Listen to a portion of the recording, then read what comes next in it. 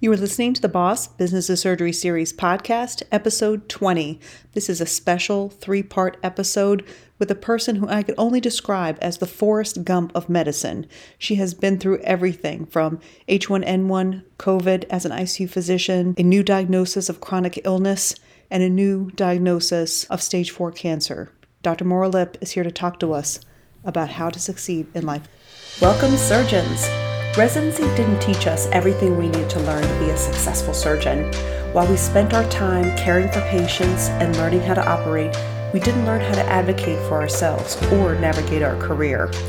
I'm your host, Dr. Amy Vertrees. I'm a general surgeon, certified coach, and founder of the Boss Business of Surgery series.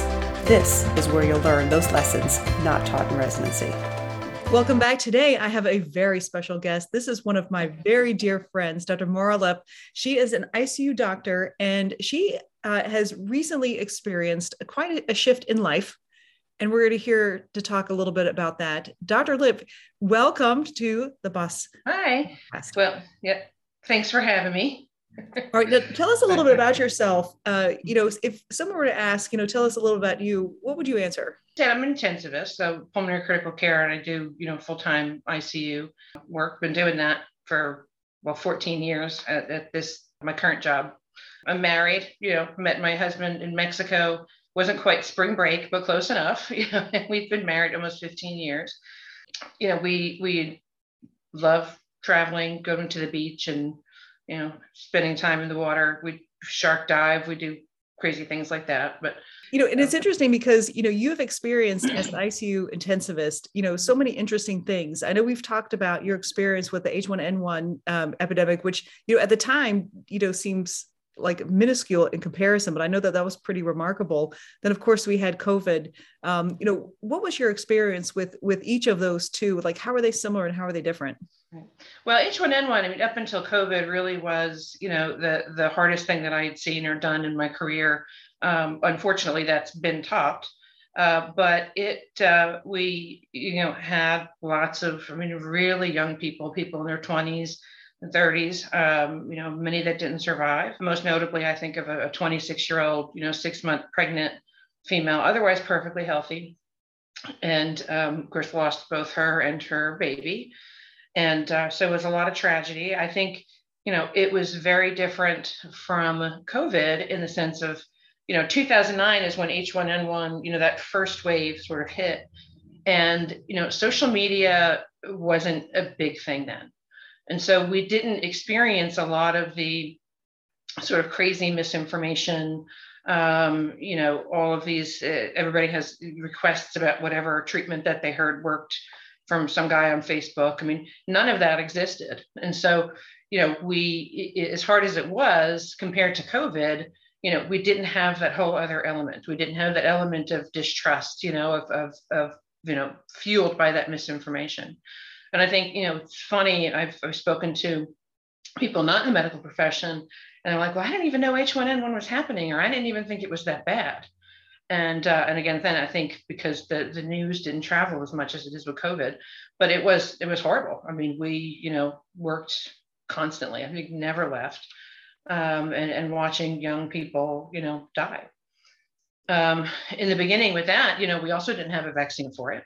And then the vaccine came, and of course the focus was on the highest risk population. So it was, college age kids, pregnant women, and the elderly, and then anyone sort of in between. If you were a healthy middle-aged, adult, you really didn't get vaccinated, or you weren't. The push wasn't to get vaccinated, and so not surprisingly, when we had the second wave of H1N1, we had then all middle-aged healthy adults dying unvaccinated. So 100% of the people that were, ending up in the ICU and not surviving were absolutely the unvaccinated. So 40-year-olds, 50-year-olds, that were otherwise healthy and didn't have a reason to think that they needed it. We learned a lot from that. ECMO was not really a thing, but during that, everybody was desperate. We had these 20-year-olds that were just dying, and we just were looking and looking and looking for something to do. And I remember, calling a referral center, and talking to them about trying to do something. And they're like, we've gotten calls from everybody in the Southeast US with exactly the same problem. And I'm sorry to say, but there's no ECMO available with whatever they had at that point. That was ECMO. That's different than the way it is now, because you had to be able to survive 3 days. You couldn't stay on it. And then it's like, I'm sorry to say, but the answer is no. And then the realization that my experience was much like all of the intensivists that were working during that period of time. And so, that is really what pushed, I think, the practice to change. And sort of that's where ECMO came out of, was that, just desperation that we all felt during that time, because we were watching these young people in front of us, and everything that we did, didn't seem to affect it. I remember describing it, it's like a freight train. You're just throwing everything at it, and it's getting worse, and nothing is working. So there were a lot of lessons, I think, from that. And the most notable one is, development of adult ECMO. But fast forward to COVID, and, a lot of similar themes, particularly with vaccination status. Once we've only had, vaccines, what we were seeing in the ICU and subsequent waves was, 95% of people there, if you're in intensive care, you're unvaccinated. But, I lost a 21-year-old from COVID. I've lost many, people in their 30s, perfectly healthy folks. But the same type of thing. It's like you just kind of throw everything at it and nothing really works. I think COVID was less predictable than H1N1. H1N1 had this path. So it was once they had it and they developed this, you knew exactly what day 2, what day 3, what day 4 would bring.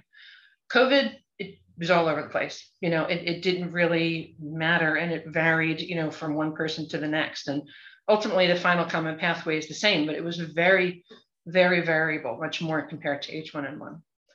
And obviously, the numbers, were much greater.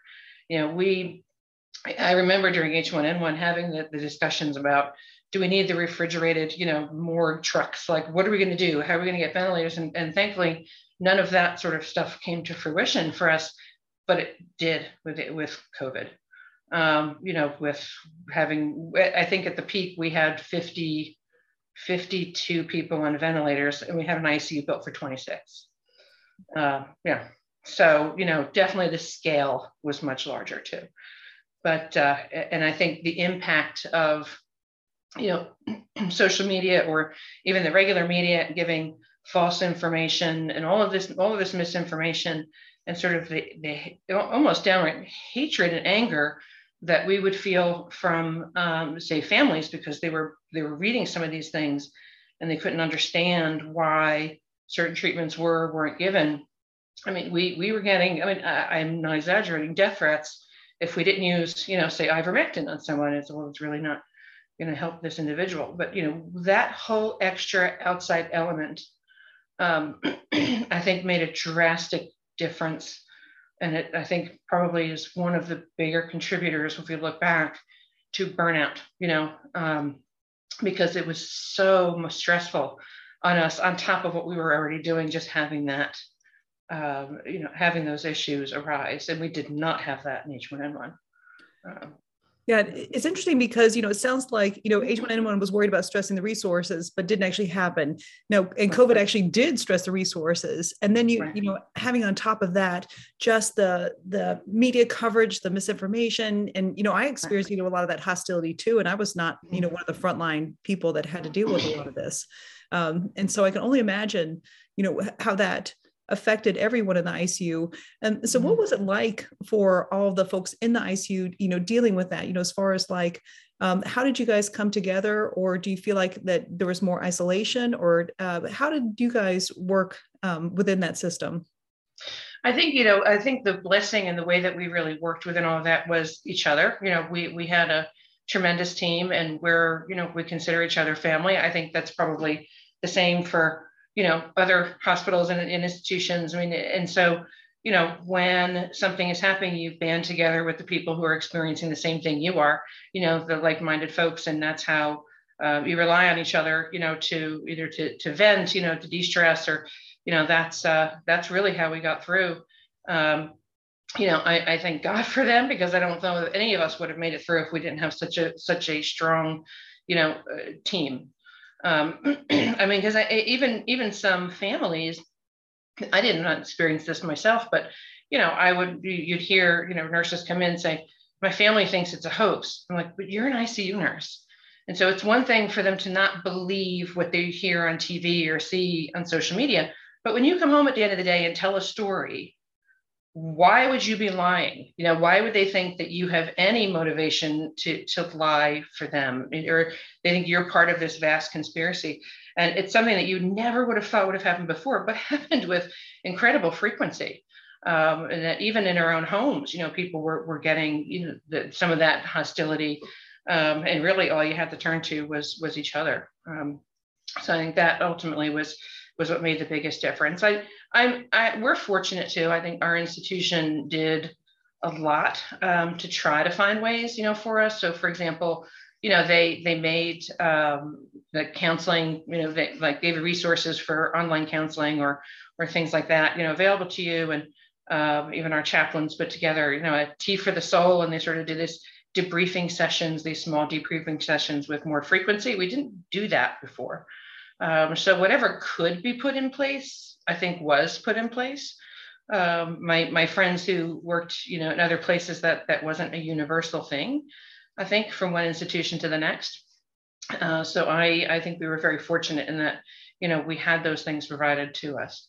I don't know how many people even call the online therapist, but just giving us the resource, that just knowing it was there and that people were trying, I think, is what mattered the most.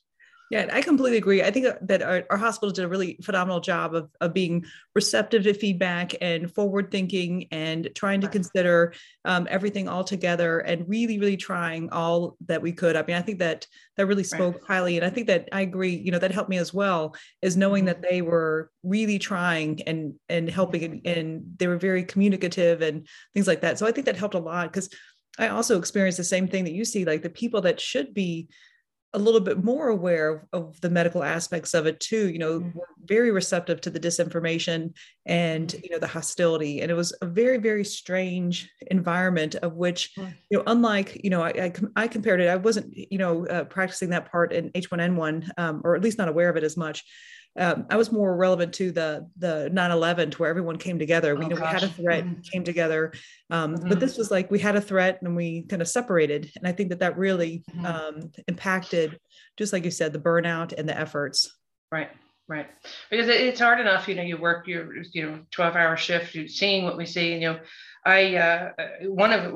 so many difficult aspects of this, but, to describe, what it was like going through the day, I likened it to the 9/11 phone calls. You remember, after, and then they released the phone calls, people on the planes were calling home and, leaving messages for their loved ones, and how gut-wrenching it was to hear that. Well, people with COVID, because they were wide awake before we put them on the ventilator, and we all would sit there, one person after the next, and listen to them call their loved ones and say goodbye. And we did this, over and over and over again, right before you were about to intubate someone, and you knew darn well in your heart this person was probably not going to survive. And you had to sit there and bear witness to that. And, that was, to me, one of the most, difficult parts of that, because you try to imagine if that was you, in the bed, and you just know that you're likely going to die. And, the fear that you would feel, and then sort of what would you say to your loved ones and who would you call? But, we would do that all day, and then you go home at night and you either face some of that, the questions or the hostility from your own family, or, you turn on the television or grab your phone and open social media, and it's nothing but, mean-spirited sort of attacks, and a lot on healthcare professionals, and fueled by that misinformation and all that distrust that came out of it. And it was quite literally like a punch in the face. You've done this all day long.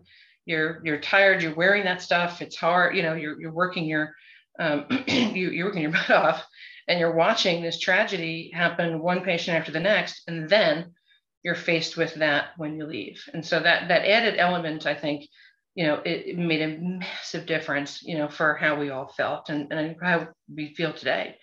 And why a lot of people, unfortunately, did leave, the healthcare profession, or will soon leave, because it was just too much to bear.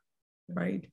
Yeah, I experienced that on, such a smaller scale because, of course, you guys would call it for the trachs, and I talked to the family members. And I remember distinctly, like, this was a sentiment that was over and over again, like, well, how could this happen to this person? They were healthy. And I'm like, that was our point. We've been trying to tell you. Right. Yeah. And then, and people, when they couldn't come in and see, I think, that also added to a little bit of the either a distrust or, just misunderstanding about how ill someone is, or when they would pass, how on earth that happened, because they weren't there like they normally would have been every day, seeing what we're doing, knowing that we're actually working really hard to save this person's life. They're doing this from afar. And so I think that the not being able to visit just compounded that problem, drastically, because they talk to you on the phone and that's it. They can't see what's actually happening.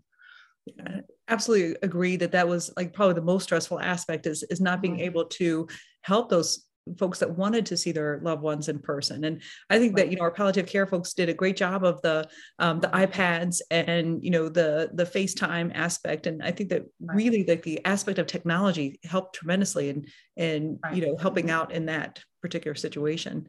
Yeah, no, most certainly did. And that was, again, a tool we didn't have back in 2009, even then, to be able to do that. And of course, we didn't have visitation restrictions per se then, but, I think that we were fortunate in having that technology that exists now, that allowed for some of that. So I remember hearing about, Eisenhower talking about the Holocaust and saying that, make sure to take pictures because people aren't going to remember.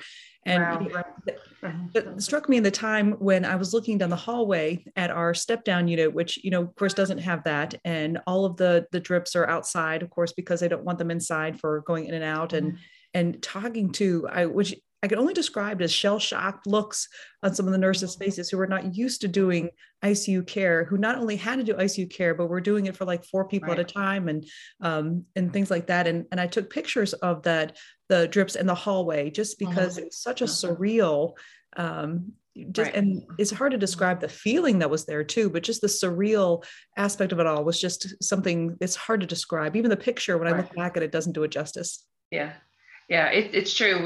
We had the same change in the ICU, and you visually, you look down the hall and you see drips outside of a room, and you know that's COVID, and it's everybody. It's every single room is isolation with drips outside. You know exactly what was going on.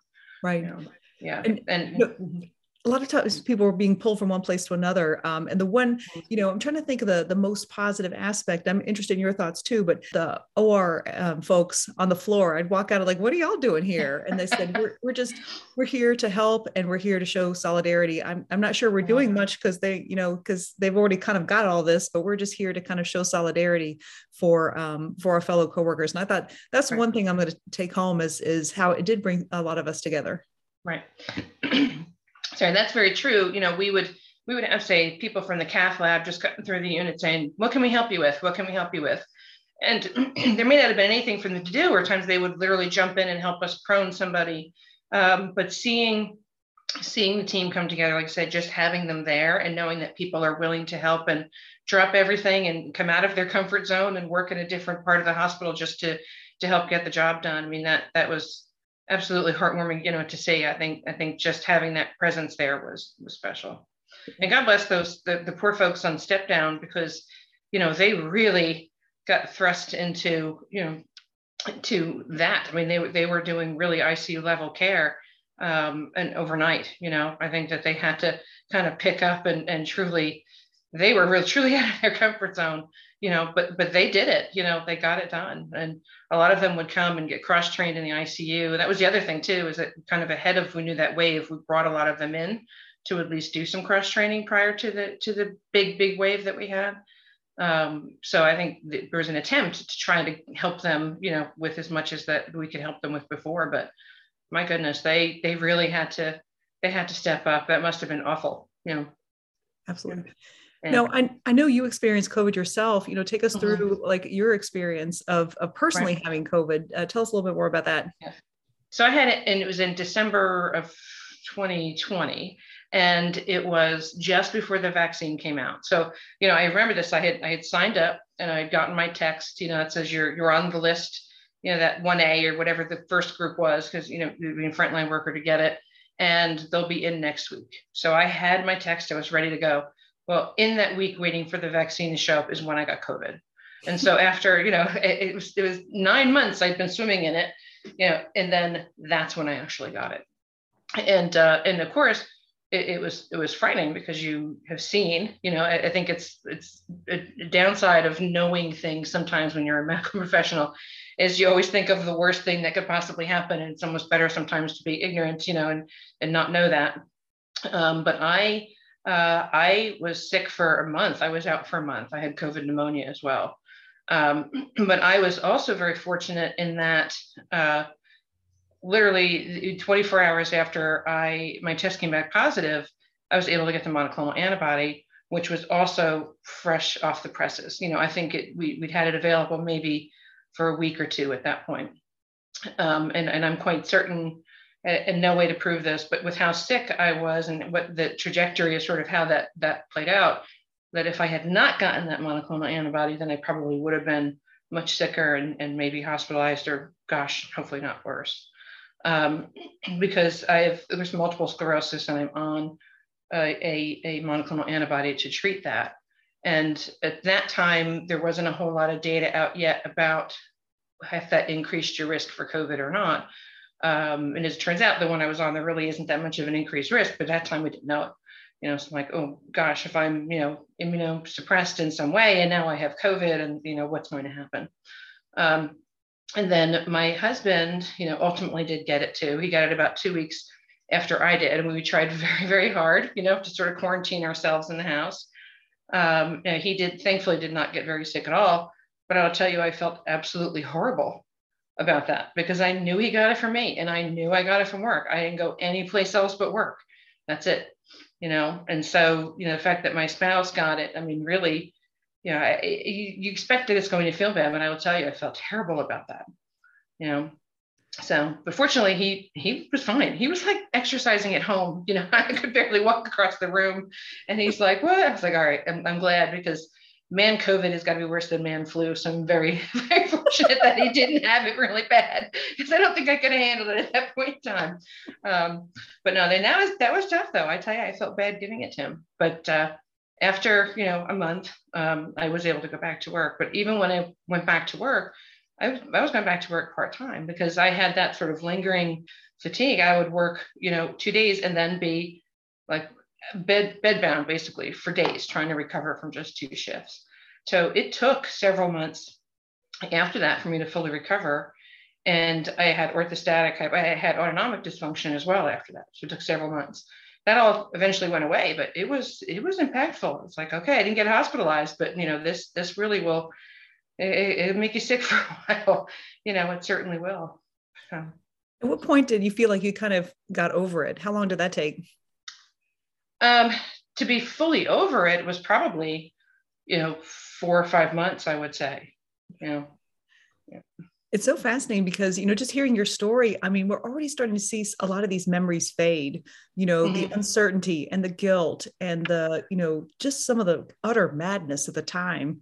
Right. And it's so funny how our minds allow us to forget some of those things. Yeah.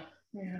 Gosh. You put it behind you. It was hard being home for, that length of time, but, I said, eventually it'll get better, but I don't know how many other things I could binge watch, or, it was over Christmas, and you love Christmas movies, but after a while there's so many times you could watch them, it was tough being at home. So, I fortunately, did get to go back to work, but it took about a month. Dr. Lipp's story continues with part 2 of this episode. In the meantime, check out bosssurgery.com to see what's going on with the Boss Business of Surgery series.